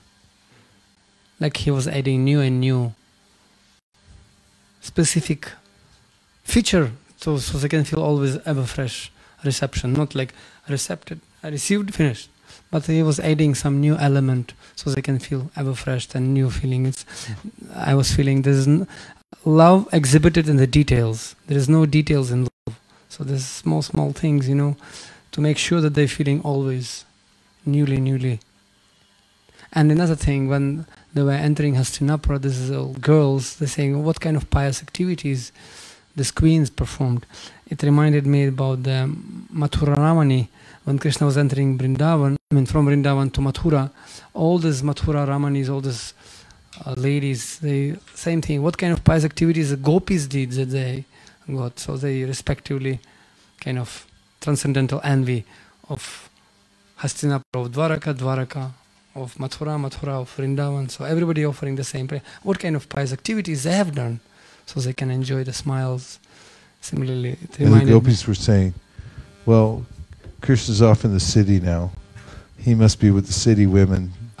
And then they were saying, they can't be tricked like us. We're unsophisticated, but they're very sophisticated, so I don't think his tricks are going to work with them. But also they prayed, what pious activities Kubja did, that he just like that, make her such a beautiful, and we putting tons and tons of chandan on his head, every day he left us. And this girl just put him ting, ting, only once and he just stays with her. What is this?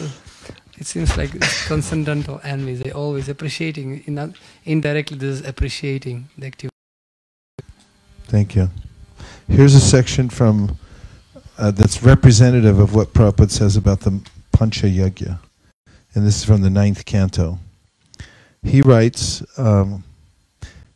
this, just to give a little context, for example, one may trample many small ants and other insects while walking on the street and kill many living beings unknowingly. Therefore, the Vedic principle of Pancha Yajna, 5 kinds of recommended sacrifice, is compulsory.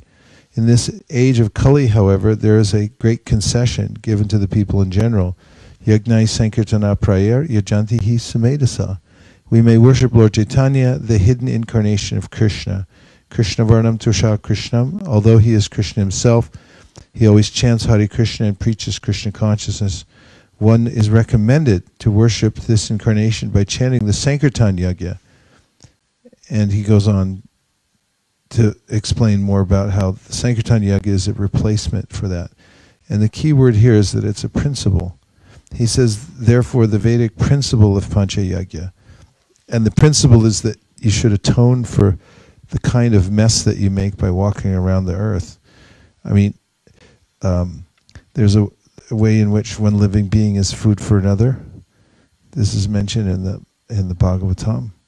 And just by living, we exploit other living entities. So naturally, we should be performing sacrifice to make up for that. That's the principle. The application in one age is the Pancha Yajna, and in this age it's the Sankirtan Yajna. Any other points? Okay, true and false then. I give you some true and false. Because Lord Krishna meditated on himself when he sat down in the morning. We should also meditate on ourselves. False. True? You're out. True or false? Lord Krishna used to meditate on the form of a calf. True. In the morning time. True or false? Queens like Rukmini didn't mind Krishna getting up early whenever the cocks crowed and just jump out of bed.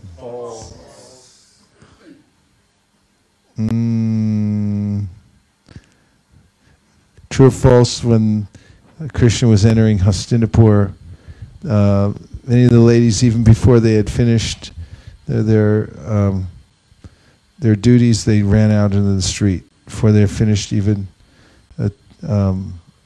doing their household duties, they ran out to see Krishna. True. Okay, 100%. Go ahead, Maharaj. Do we get some kind of like certificate or diploma or something here? Huh? You get a Bhakti Shastri degree.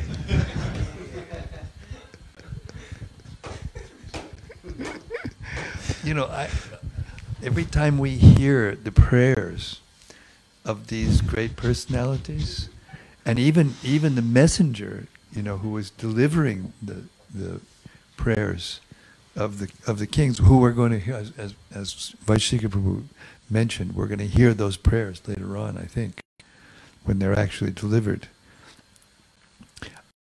Mahajano Yenigata Sapanta. This keeps coming into my mind, you know, that we're meant to follow in the footsteps of these personalities, meaning we're meant to develop mentality, habits, learn to live in the world in such a way that we can be like that. Now we can't imitate. And then came into my mind the Gita. How the Bhagavad Gita, how fundamental the teachings of Krishna in the Bhagavad Gita are to our existence in this world. And how all of these personalities' prayers, if you really boil it down, it gets down to persons who are actually fully surrendered to Krishna. And that is the Gita, you know. So I just think we need a revival and back to the basics. Hare Krishna. There you have it. There it is. There it is. Okay. Uh-huh. Uh-huh. All right. Here. If my computer will start up again. Okay. Chapter, this is unbelievable, 72. Chapter 72. We've read 71 chapters so far. Eh? 67%. Huh? 67%. Here we go. The liberation of King Jarasandha. In the great assembly of respectable citizens, friends, relatives, brahmanas, sages, kshatriyas, and vaishyas, in the presence of all, including his brothers, King Yudhishthir directly addressed Lord Krishna as follows. My dear Lord Krishna, the sacrifice known as the Rajasuya Yajna is to be performed by the emperor, and it is considered the king of all sacrifices. By performing this sacrifice, I wish to satisfy all the demigods who are your empowered representatives within this material world. And I wish that you will kindly help in this great venture so that it may be successfully executed. As far as the Pandavas are concerned, we have nothing to ask from the demigods. Wait, did I say that right? Yes, as far as the Pandavas are concerned, we have nothing to ask from the demigods. We are personally fully satisfied to be your devotees. As you say in the Bhagavad Gita, persons bewildered by material desires worship the demigods. But my purpose is different. I want to perform this Rajasuya sacrifice and invite the demigods to show that they have no power independent of you, that they are all your servants, and that you are the Supreme Personality of Godhead. Foolish persons with a poor fund of knowledge consider your lordship an ordinary human being. Sometimes they try to find fault in you, and sometimes they defame you. Therefore, I wish to perform this Rajasuya Yajna. I wish to invite all the demigods, beginning from Lord Brahma, Lord Shiva, and other exalted chiefs of the heavenly planets, and in that great assembly of demigods from all parts of the universe, I want to substantiate that you are the Supreme Personality of Godhead, and that everyone is your servant. My dear Lord, those who are constantly in Krishna consciousness and who think of your lotus feet or your shoes are certainly freed from all contamination of material life. Such persons who engage in your service in full Krishna consciousness, who meditate upon you only and offer prayers unto you, are purified souls. Being constantly engaged in Krishna conscious service, they are freed from the cycle of repeated birth and death. Or, even if they do not want to be freed from this material existence, but desire to enjoy material opulences, their desires are also fulfilled by their Krishna conscious activities. In fact, those who are pure devotees of your lotus feet have no desire for material opulences. As far as we are concerned, we are fully surrendered unto your lotus feet, and by your grace, we are so fortunate as to see you personally. Therefore, naturally, we have no desire for material opulences. The verdict of the Vedic wisdom is that you are the Supreme Personality of Godhead. I wish to establish this fact, and I also want to show the world the difference between accepting you as the Supreme Personality of Godhead and accepting you as an ordinary, powerful, historical person. I wish to show the world that one can attain the highest perfection of life simply by taking shelter at your lotus feet, exactly as one can satisfy the branches, twigs, leaves, and flowers of an entire tree simply by watering the root. If one takes to Krishna consciousness, his life becomes fulfilled, both materially and spiritually. This does not mean that you are partial to the Krishna conscious person and indifferent to the non-Krishna conscious person. You are equal to everyone.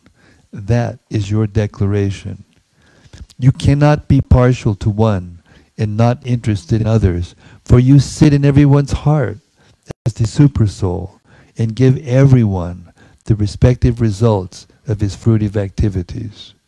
You give every entity the chance to enjoy this material world as he desires.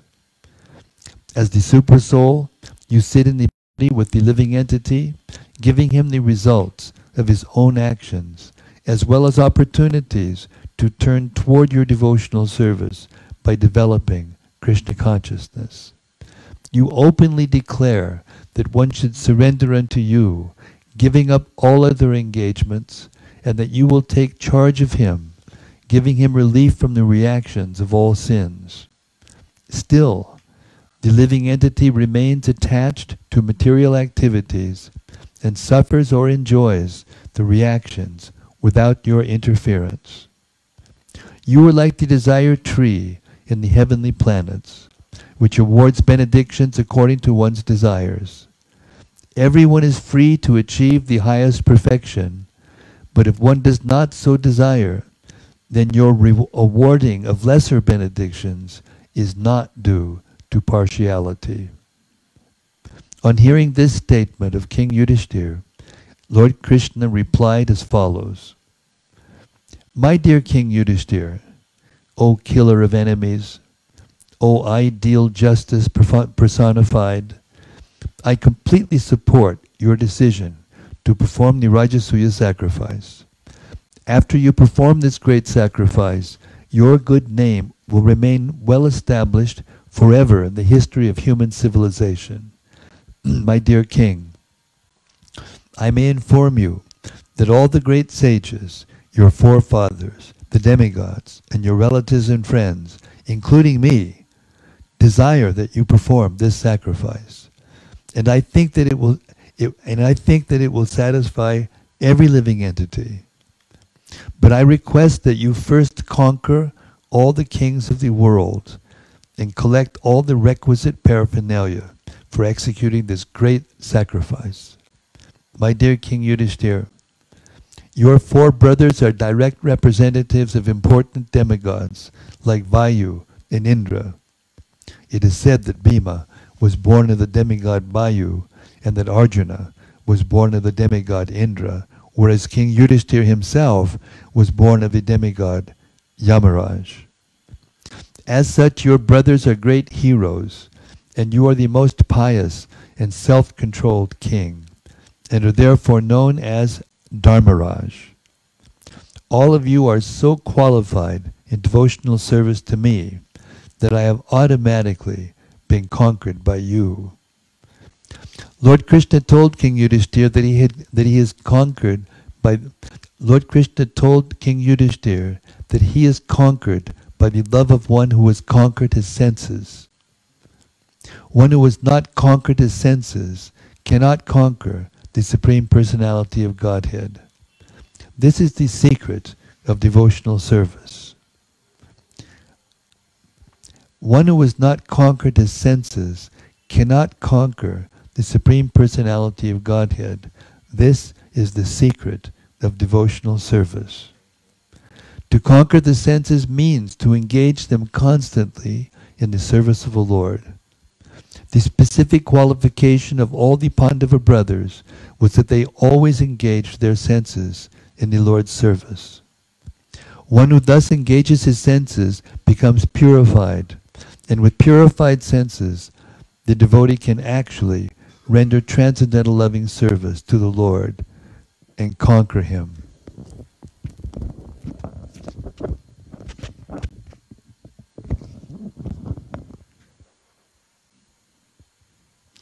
Lord Krishna continued, There is no one in the three worlds of the universe, including the powerful demigods, who can surpass my devotees in any of the six opulences, namely wealth, strength, reputation, beauty, knowledge, and renunciation.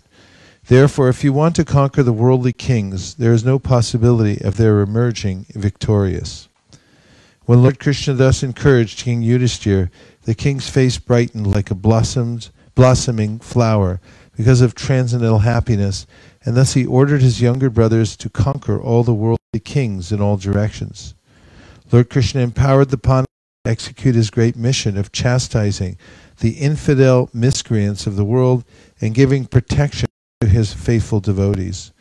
In his Vishnu form, the Lord carries 4 weapons in his 4 hands, a lotus flower and a conch shell in 2 hands, and in the other 2 hands, a club and a disc. The club and disc are meant for infidel miscreants and demons, and the lotus flower and conch shell are for the devotees. But because the Lord is the Supreme Absolute, the result of all his weapons is one and the same. With the club and the disc, he chastises the miscreants so that they may come to their senses and know that they are not all in all. For above them is the Supreme Lord.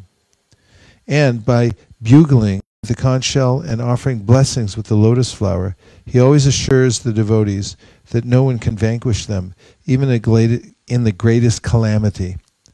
King Yudhishthira, being thus assured by the indication of Lord Krishna, ordered his youngest brother, Sahadeva, accompanied by soldiers of the Srinjaya tribe, to conquer the southern countries.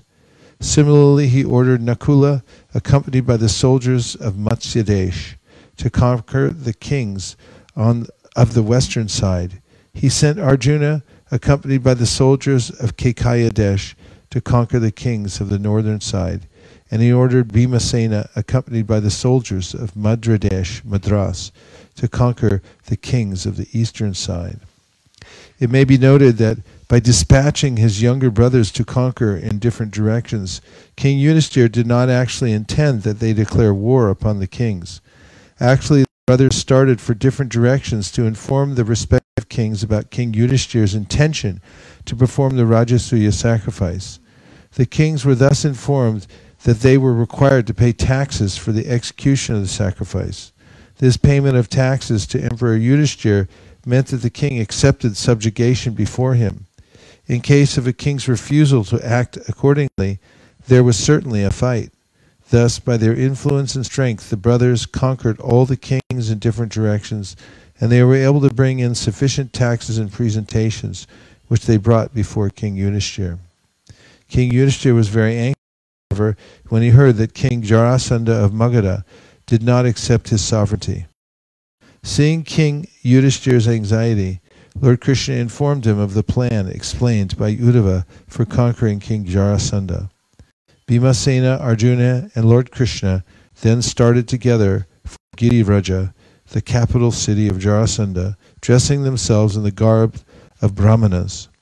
This was the plan devised by Uddhava before Lord Krishna started for Hastinapur, and now it was given practical application.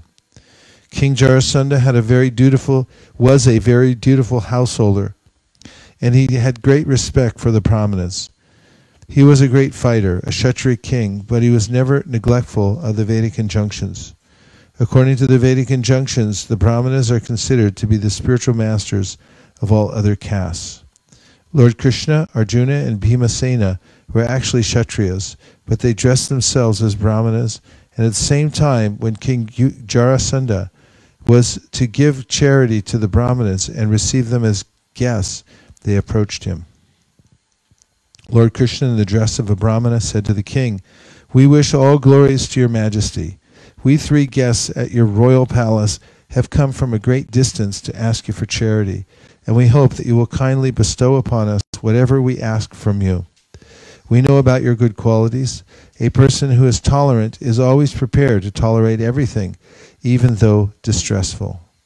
Just as a criminal can perform the most abominable acts, a greatly charitable person like you can give anything and everything for which he is asked. For a great personality like you, there is no distinction between relatives and outsiders. A famous man lives forever, even after his death. Therefore, any person who is completely fit and able to execute acts which will perpetuate his good name and fame, and yet does not do so, becomes abominable in the eyes of great persons."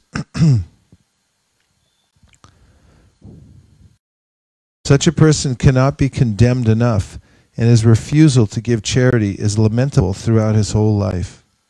Your Majesty must have heard the glorious names of charitable personalities such as Harishchandra, Randev, and Mudgala, who used to live only on grains picked up from the paddy field, and the great Maharaj Shibi, who saved the life of a pigeon by supplying him flesh from his own body.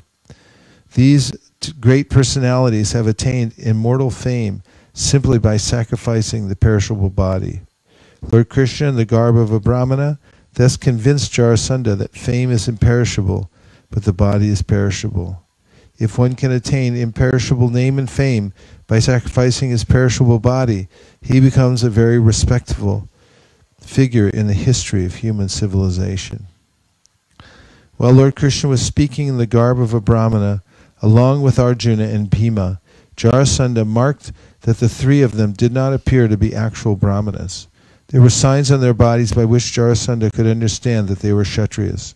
Their shoulders were marked with impressions due to carrying bows, and they had beautiful bodily structure, and their voices were grave and commanding. Thus he definitely concluded that they were not Brahmanas but Kshatriyas. He also thought that he had seen them somewhere before. But although these three persons were Kshatriyas, they had come to his door begging alms like Brahmanas. Therefore he decided that he would fulfill their desire in spite of their being Kshatriyas, because they had already diminished their position by appearing before him as beggars. Under the circumstances, he thought, I am prepared to give them anything. Even if they ask for my body, I shall not hesitate to offer it to them. In this regard, he began to think of Bali Maharaj. Lord Vishnu, in the dress of a Brahmana, appeared as a beggar before Bali and snatched away all of his opulence and his kingdom.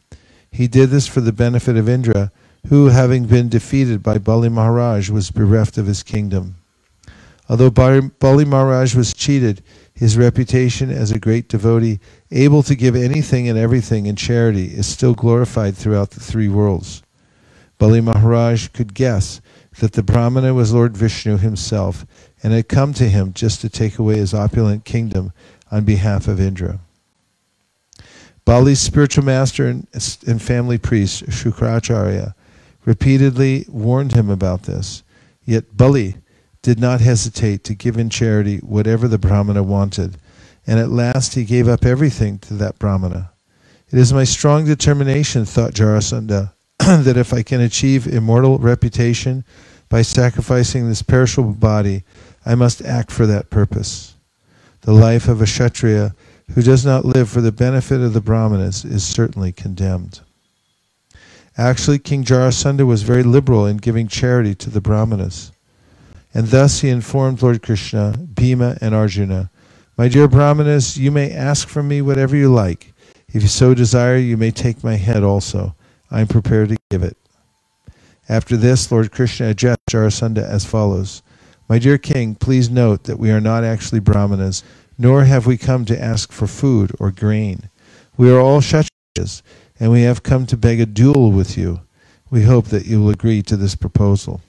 You may note that here is the second son of King Pandu, Bhimasena, and the third son of Pandu, Arjuna. As for myself, you may know that I am your old enemy Krishna, the cousin of the Pandavas. When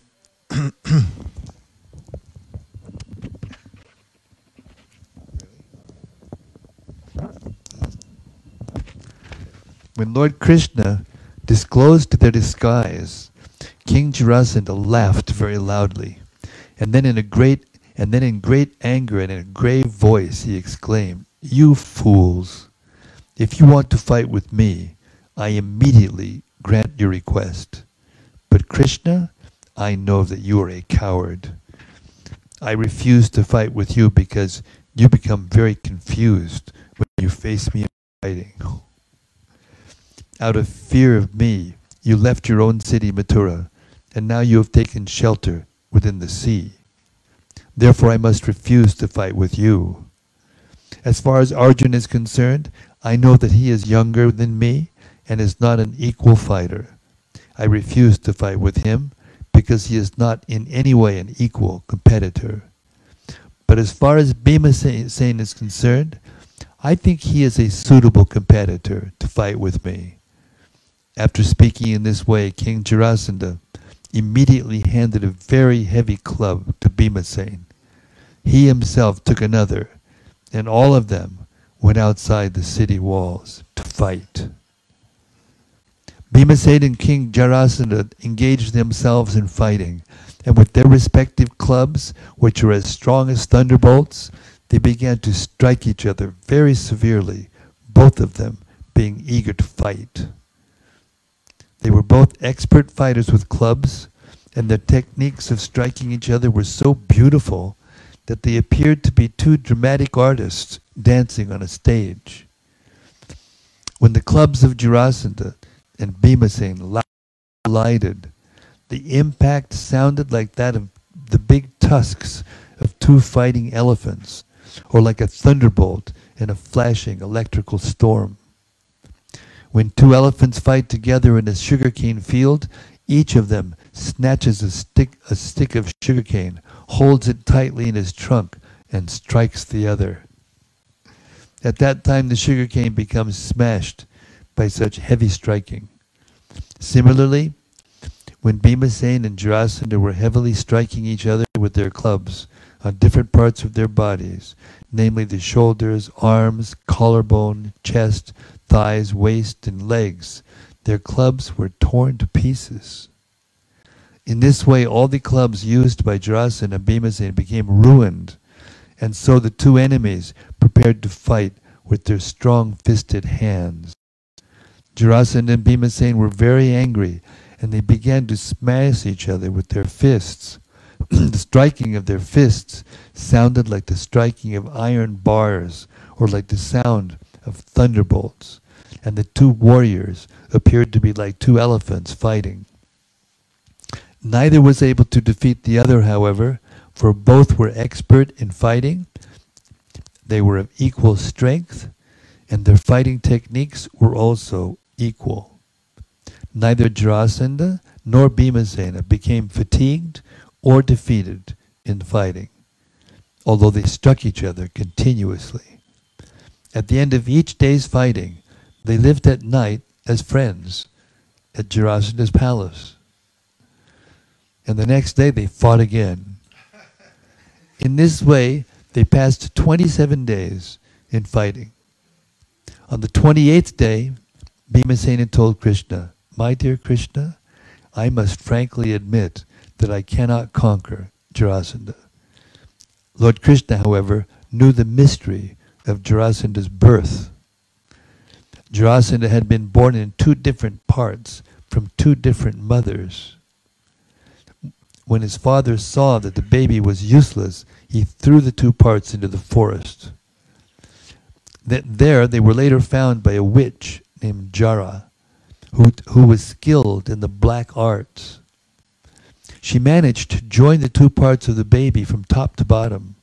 Knowing this, Lord Krishna therefore also knew how to kill him. He hinted to Bhimasena that since Jarasandha had been brought to life by the joining of the two parts of his body, he could be killed by the separation of these two parts. Thus Lord Krishna transferred his power into the body of Bhimasena and informed him of the device by which Jarasandha could be killed. Lord Krishna broke off a twig from a tree, took it in his hand, and bifurcated it. In this way he hinted to Bhimasena how Jarasandha could be killed. Lord Krishna, the Supreme Personality of Godhead, is omnipotent. And if he wants to kill someone, no one can save that person. Similarly, if he wants to save someone, no one can kill him. Informed by the hints of Lord Krishna, Bhimasena immediately took hold of Jarasandha's legs and threw him to the ground. When Jarasandha fell, Bhimasena immediately pressed one of Jarasandha's legs to the ground and took hold of the other leg with his two hands.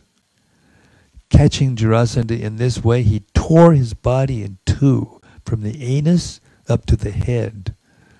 As an elephant breaks the branches of a tree in two, Bhimasena separated the body of Jarasandha. The audience standing nearby saw that Jarasandha's body was now divided into two halves, so that each half had one leg, one thigh, was one testicle, half a backbone, half a chest, one collarbone, one arm, one eye, one ear, and half a face. As soon as the news of Jarasanda's death was announced, all the citizens of Magadha began to cry, "Alas! Alas!" while Lord Krishna and Arjuna embraced Bhimasen to congratulate him. Although Jarasandha was killed, neither Krishna nor the two Pandava brothers made a claim to the throne. Their purpose in killing Jarasandha was to stop him from creating a disturbance to the proper discharge of world peace.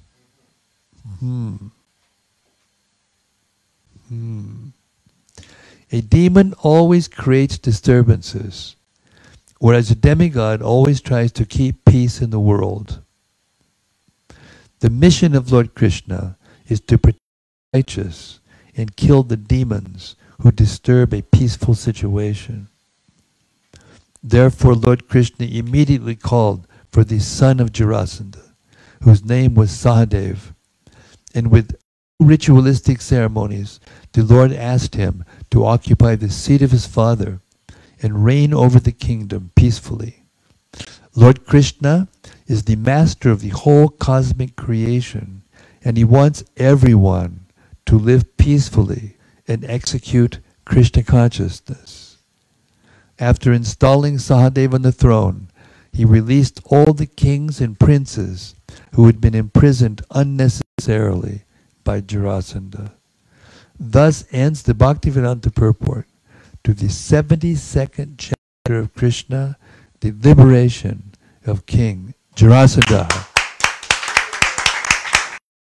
Nachari Armarman, Nachari Armarman, Nachari Armarman, Nachari Armarman, hey, Nachari Armarman, Nachari Armarman, Nachari Armarman, Nachari Armarman.